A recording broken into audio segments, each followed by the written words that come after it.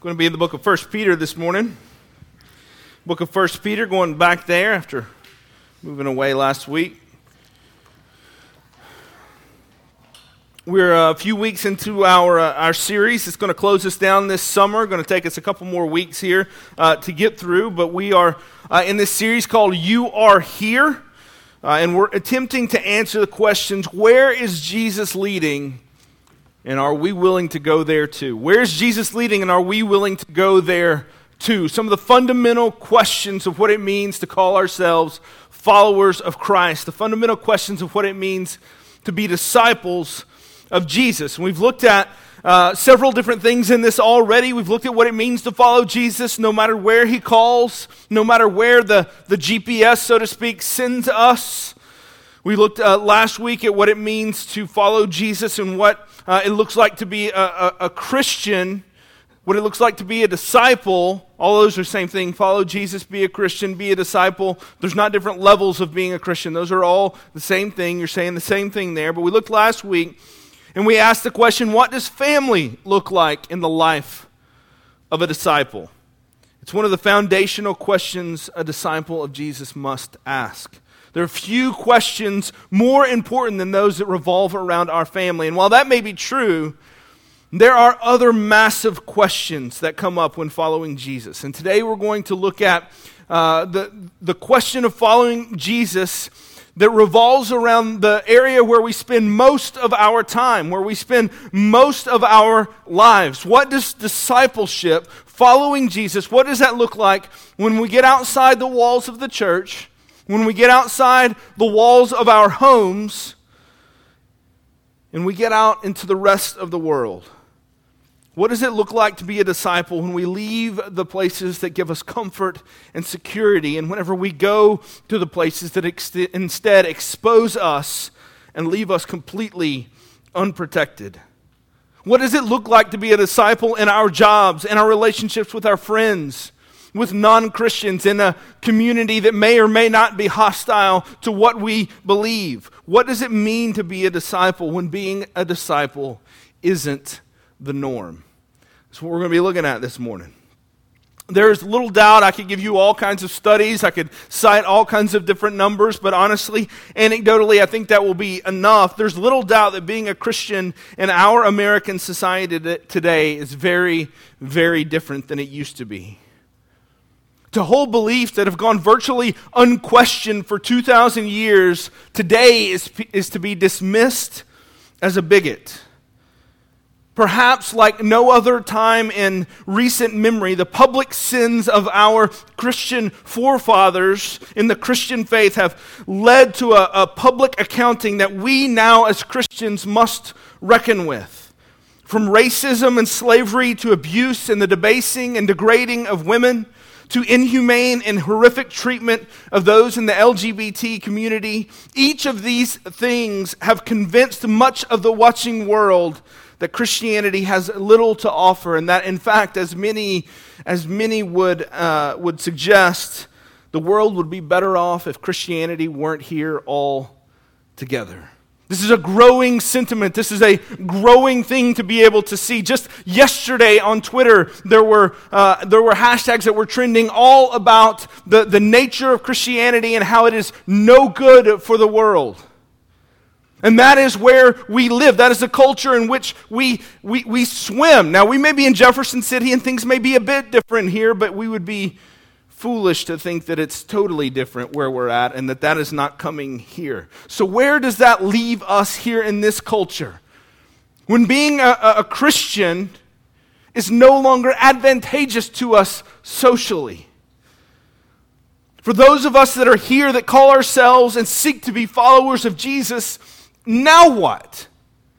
If this is the growing sentiment around us, and our convictions are increasingly under fire and being pressed against us, then how do we move and operate within this culture?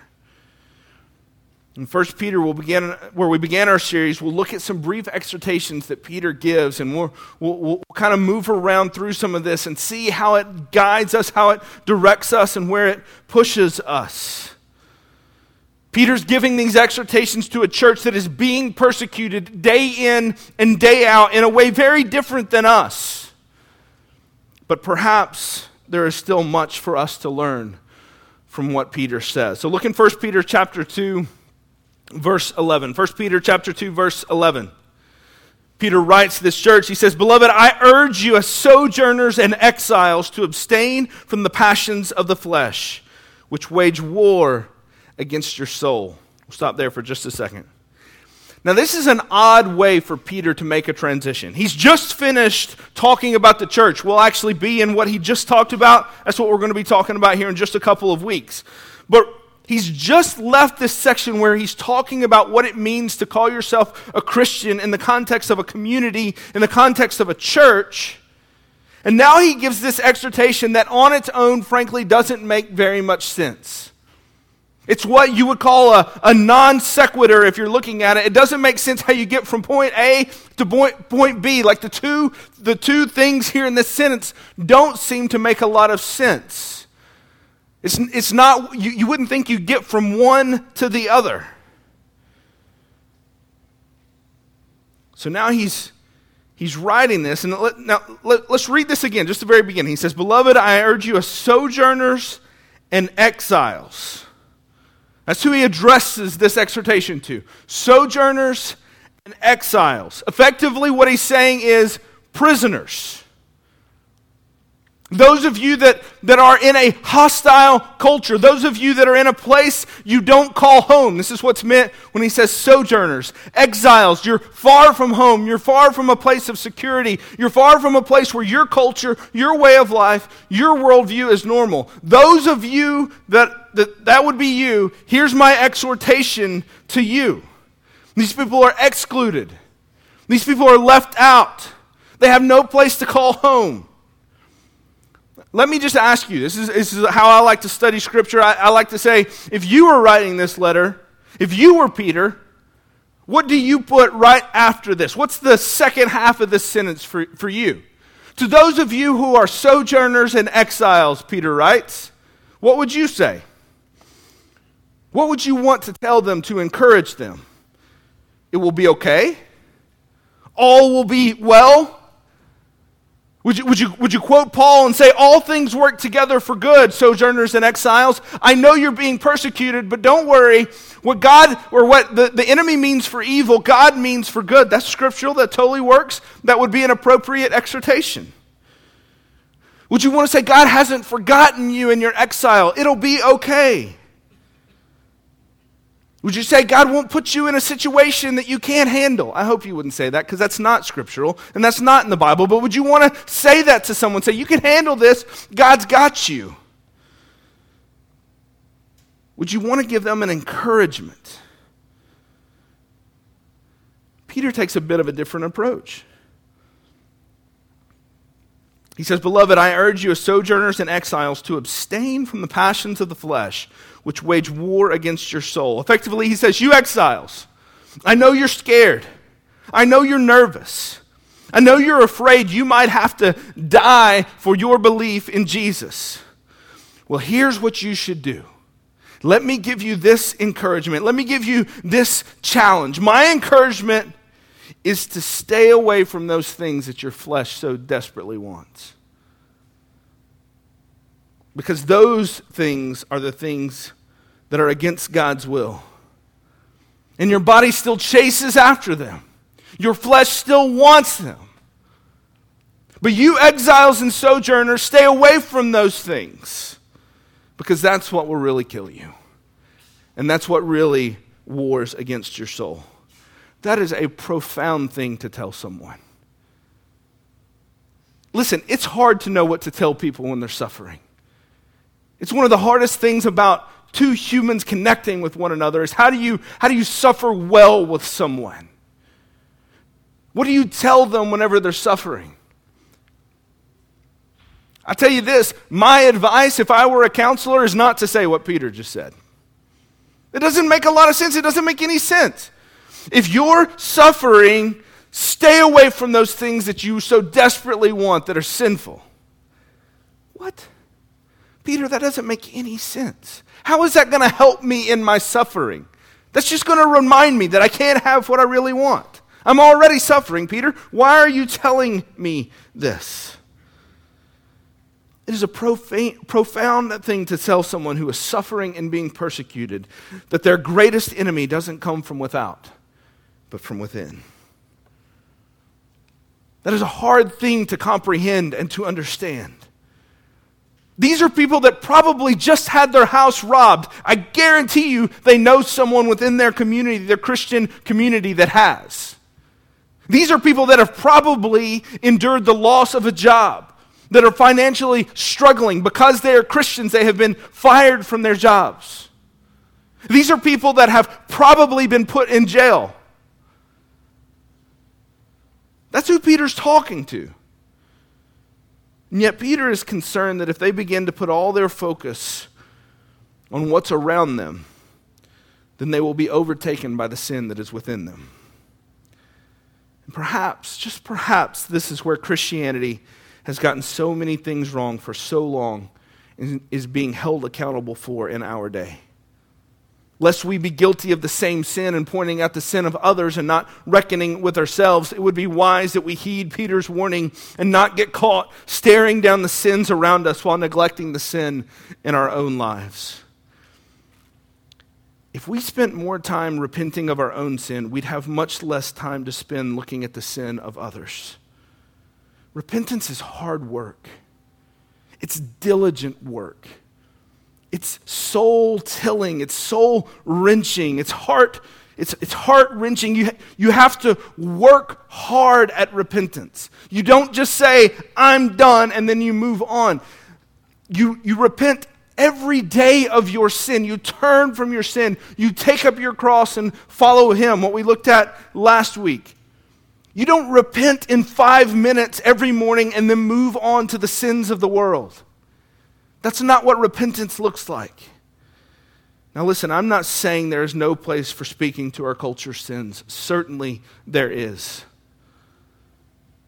But we must remember that this is a culture that we also too live in and we drink very deeply from often. There is a place for calling out the sin of others, for looking at the sin of others, for saying what Scripture says to address things. But we do well to know how much of that culture we have drank from, and that we have ingested within us without even knowing it, before we start calling out the sin of others. And that takes time to stare at yourself, to search yourself, to find ourselves, to know if we are in the faith, as Scripture tells us.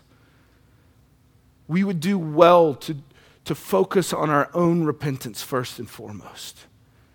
To not worry so much on what is without and worry so much more about what is within. To paraphrase Peter, dear persecuted exiles, don't fear the one that can kill the body. Fear the sin that will kill your soul. What's even more interesting in Peter's exhortation is what follows verse 11. It's not just the sin within someone and what it does to someone that is his concern. He has a bigger picture in mind than just what the sin will do to an individual. Look in verse 12.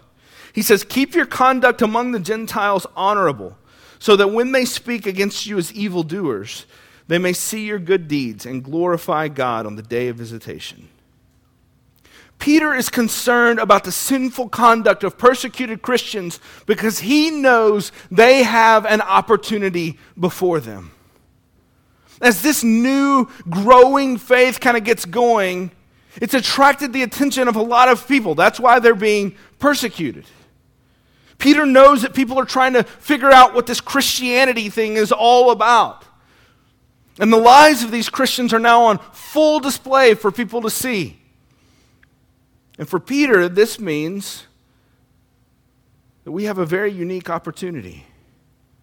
As Christians, when we find ourselves in a situation where our worldview, where our ethics, our lifestyle, our choices, our self-denial, when those things don't line up with everyone else's, then we are in a position to communicate the gospel in a uniquely powerful way. Do you see how that works? Whenever you are different, whenever the way you carry out your life, the way you do things doesn't line up with the rest of the world, there are certain things that will come with that. I'm convinced that over the next decade or so, people will be watching Christians. As the persecution ratchets up, as the social shaming continues to grow, as people are pressured more and more, people will be watching churches. They will be watching Christians to find out, what do they do when the thumb gets pressed down on them? What happens then? As Christianity becomes less acceptable, as it becomes easier to dismiss us, they will watch. They will see how we spend our money, how we treat our wives, how we fight for our marriages, how we raise our kids, how we handle true suffering. They will watch how we live our lives, and it will get noticed. Now, it will get ridiculed by some. Something different always is. It will offend some. Something different always does. But it should be different. It should be different.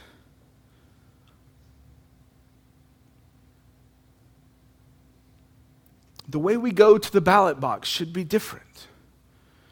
Now, you vote for whoever you want to vote for. That's a complicated thing today, deciding who to vote for, who not to vote for.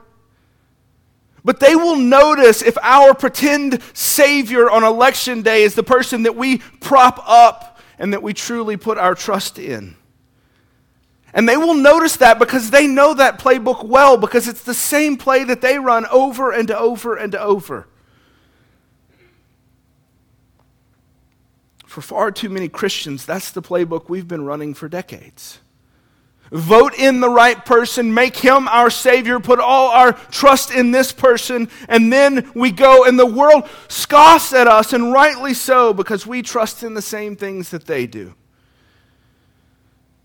As Francis Chan says, there's something wrong when our lives make sense to unbelievers. But when our lives stand out as something different than what the world values, when our lives stand out that we go about our lives in a different way than they do, it will force people to reckon with how they do those things. Will they ridicule? Sure. Will they scorn? Sure. Will they make fun of us? Absolutely. Will they persecute us more? Almost certainly. But in the process, whenever you do something different and you live differently, at some point, most will have to ask the question, why are they doing that with their money, and what does that mean about the way I do that with mine? Why are they treating their wife that way, and why am I treating mine the way I do? Why are they choosing to spend their Sunday mornings at church, and I'm choosing to do it elsewhere? Why are they doing these things so differently than I am? And who knows where things might go from there? When people see you handling suffering and pain as one that hopes in something bigger and something stronger, and this world is not our home, as sojourners and exiles, as aliens, as Peter says elsewhere, that too will cause people to take notice. Have you ever had the experience where the loudest critic, the most outspoken reviler, then maybe even in the cloud of darkness or in an incognito kind of way, comes to you for advice whenever their world crashes down? I have. If Christians can live as Peter has instructed, this will play out in 1,000 different ways in our culture in the coming years. And we would do well not to pretend that we have it all figured out, not to gloat in their pain. We would do well to be ready to give them an answer for the hope that lies within us, as Peter will say in just one more chapter. Peter is concerned with both our lives and with the lives of those that are around us, enemies or not. as he writes to this persecuted church, to these sojourners and exiles, he isn't just concerned about that church. He's concerned about those that watch that church too. Enemies, onlookers, curious. He's concerned about how they'll see the church too. As I read this, I couldn't help but be reminded of another passage, one that you probably have you've probably known at least parts of these verses. If you've been around Providence for a year or two, you've probably heard me speak about this. But turn with me to the Old Testament, to Jeremiah chapter 29. Jeremiah chapter 29.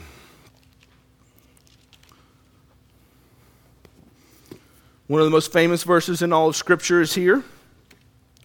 You probably have a coffee mug with it on it somewhere. But before we can get to that, we got to hear what God's instructions are through the prophet Jeremiah to a people in a lot of ways, in a very similar position to the ones Peter writes to. Exiles, taken captive, drug away from their home, effectively slaves to those that rule over them. They're waiting for God to show up and deliver them from this persecution. They're waiting for God to show up and deliver them and pull them out of this place. And this is what God tells them. Verse 4. Jeremiah 29, verse 4. Thus says the Lord of hosts, the God of Israel, to all the exiles whom I have sent into exile from Jerusalem to Babylon. Notice how it says whom I have sent into exile. That's a whole nother sermon. But whom I have sent into exile from Jerusalem to Babylon. He says, build houses and live in them. Plant gardens and eat their produce. Take wives and have sons and daughters. Take wives for your sons and give your daughters in marriage, that they may bear sons and daughters. Multiply there and do not decrease. But seek the welfare of the city where I have sent you into exile, and pray to the Lord on its behalf. For in its welfare you will find your welfare. That's a pretty powerful thing. That is a pretty powerful thing that God lays out there. Where the city that persecutes them finds its welfare, you too will find your welfare. You skip down to verse 10. He continues on. He says, for thus says the Lord, when 70 years are completed for Babylon, I will visit you, and I will fulfill to you my promise and bring you back to this place. For I know the plans I have for you, declares the Lord. Plans for welfare, not for evil, to give you a future and a hope. Slap that on the coffee mug and keep going.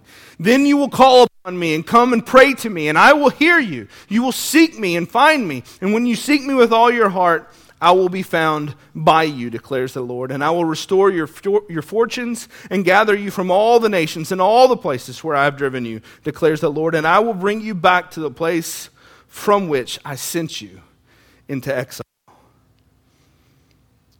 So what God says is, do you want me to show up and be your deliverer? Then start seeking out the good of those that are around you. Start seeking to grow those who are around you. Look out for the welfare of the outsiders, not even your own community. Then I'll hear you. And then you can pray and I will answer.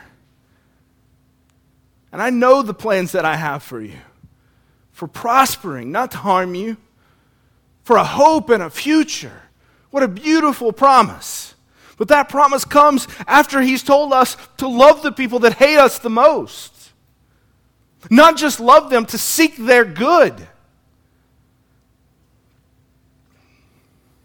When I was in high school, I remember a conversation I had with my small group leader at the time. He worked at a nonprofit in Knoxville, and he was very proud of what he did. I don't remember what it was, but I remember he talked about it a lot, and he was very proud of it. And he asked us, a bunch of high school sophomores and juniors, what we thought we were going to do with our lives for a job.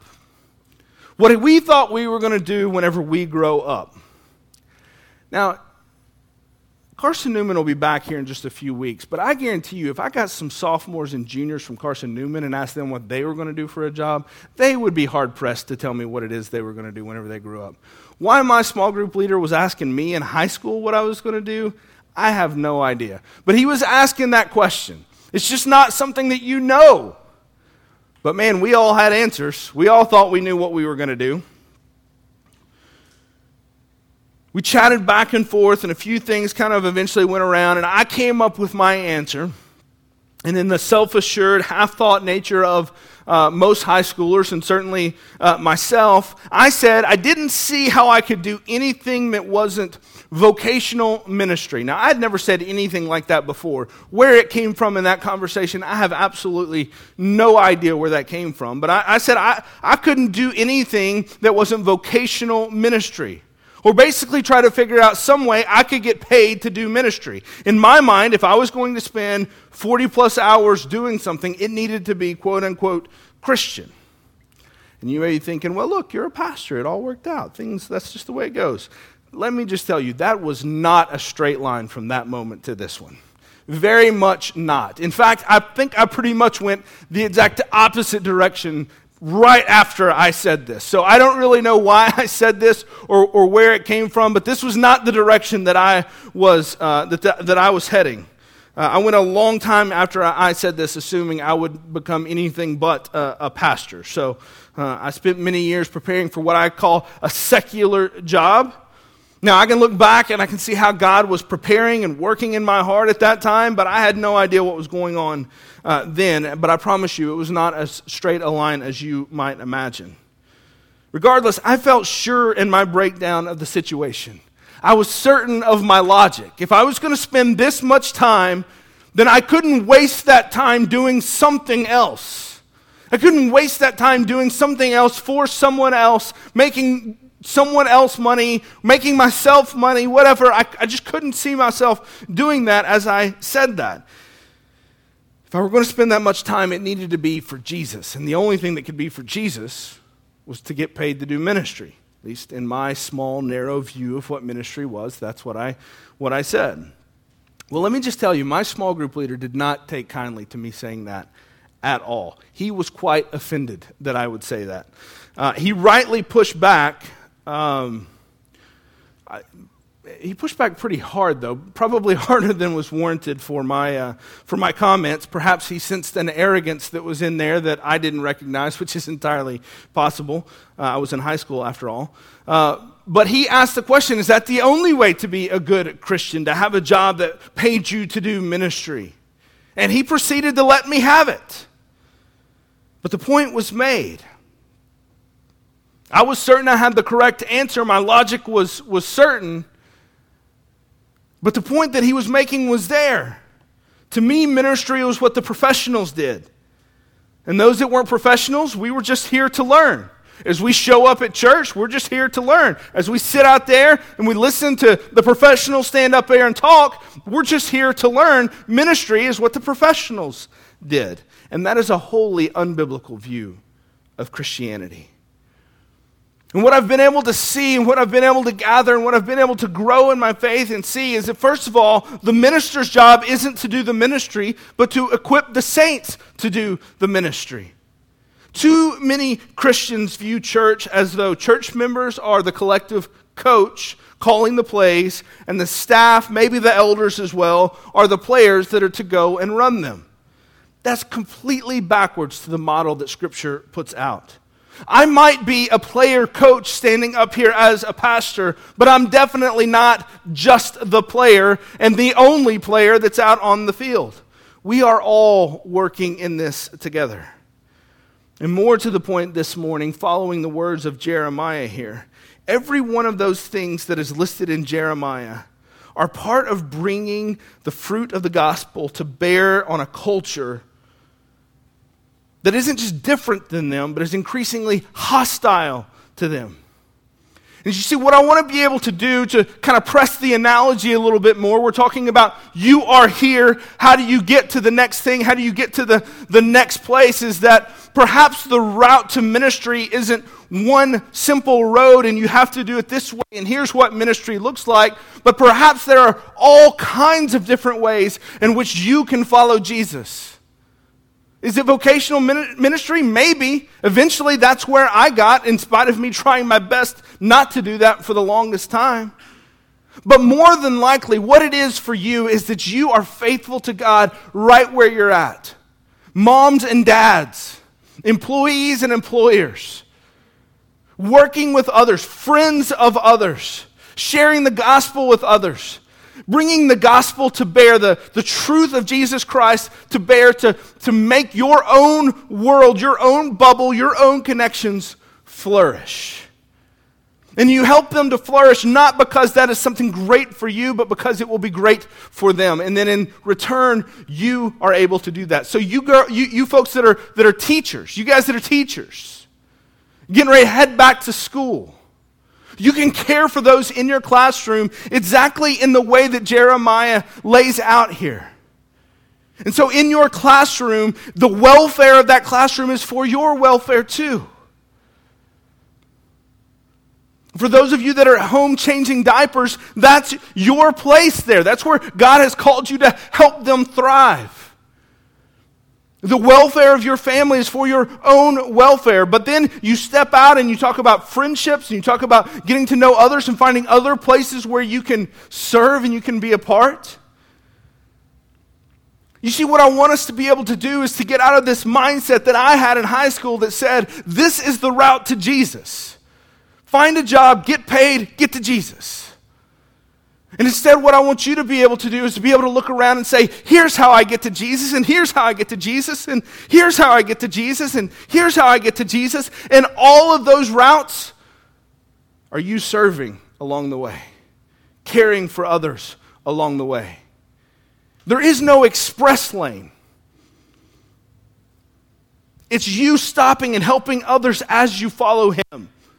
That's what it means to follow Christ. Build houses, plant gardens, marry and have kids, seek the welfare of the city. I could go on and on and on. Where does this play out for you? What does it look like for you in your job when you go to work tomorrow? You seek the welfare of your company, you seek the welfare of your coworkers. In doing so, that is part of bringing the gospel to bear. Is that the gospel itself? Absolutely not. Making your company more money is not the same thing as the gospel.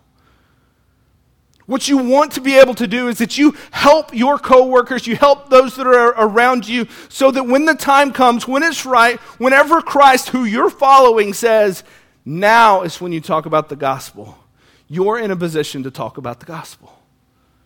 Because you served well. You've cared well. They've seen you as a selfless person.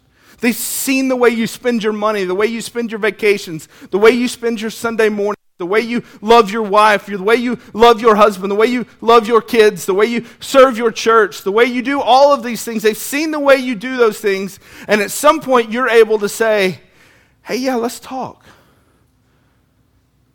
But if they perceive you're only about yourself, your words will ring hollow and empty.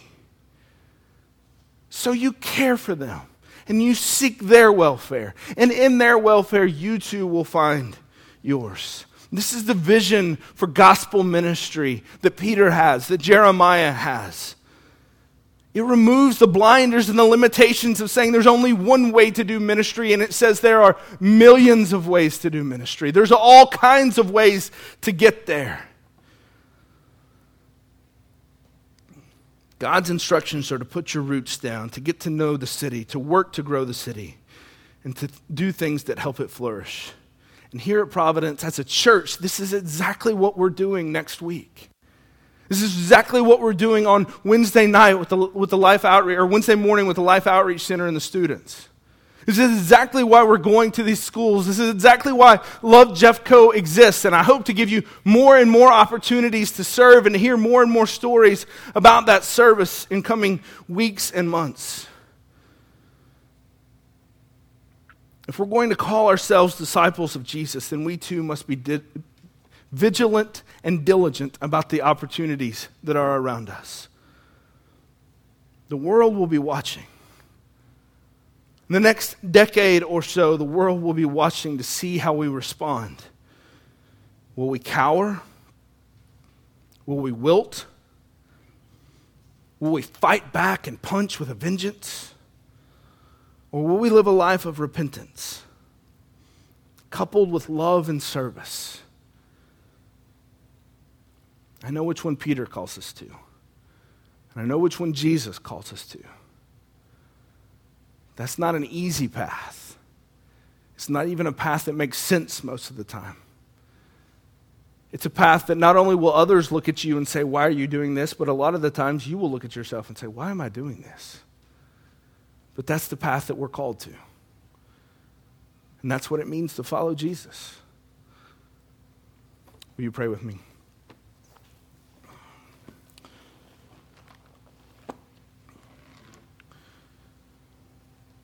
Father, we may not know exactly what it feels like to be in the church that Peter writes to be in their shoes.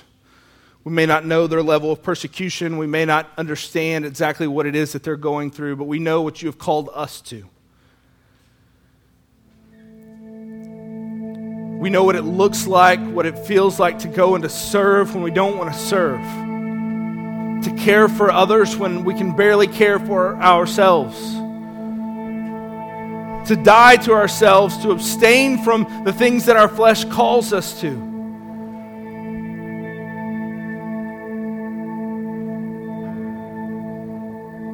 Father, we have much to repent of. Things we know all too well. Things that are in our blind spots that have yet to be revealed. Father, may our lives, may our church be a church marked by repentance.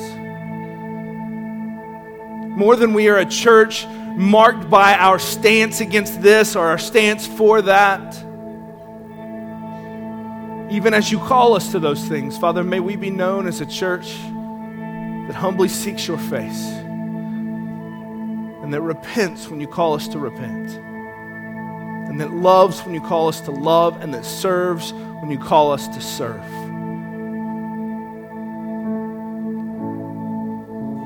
Father, may that be what we are known for. Because that looks like following Jesus.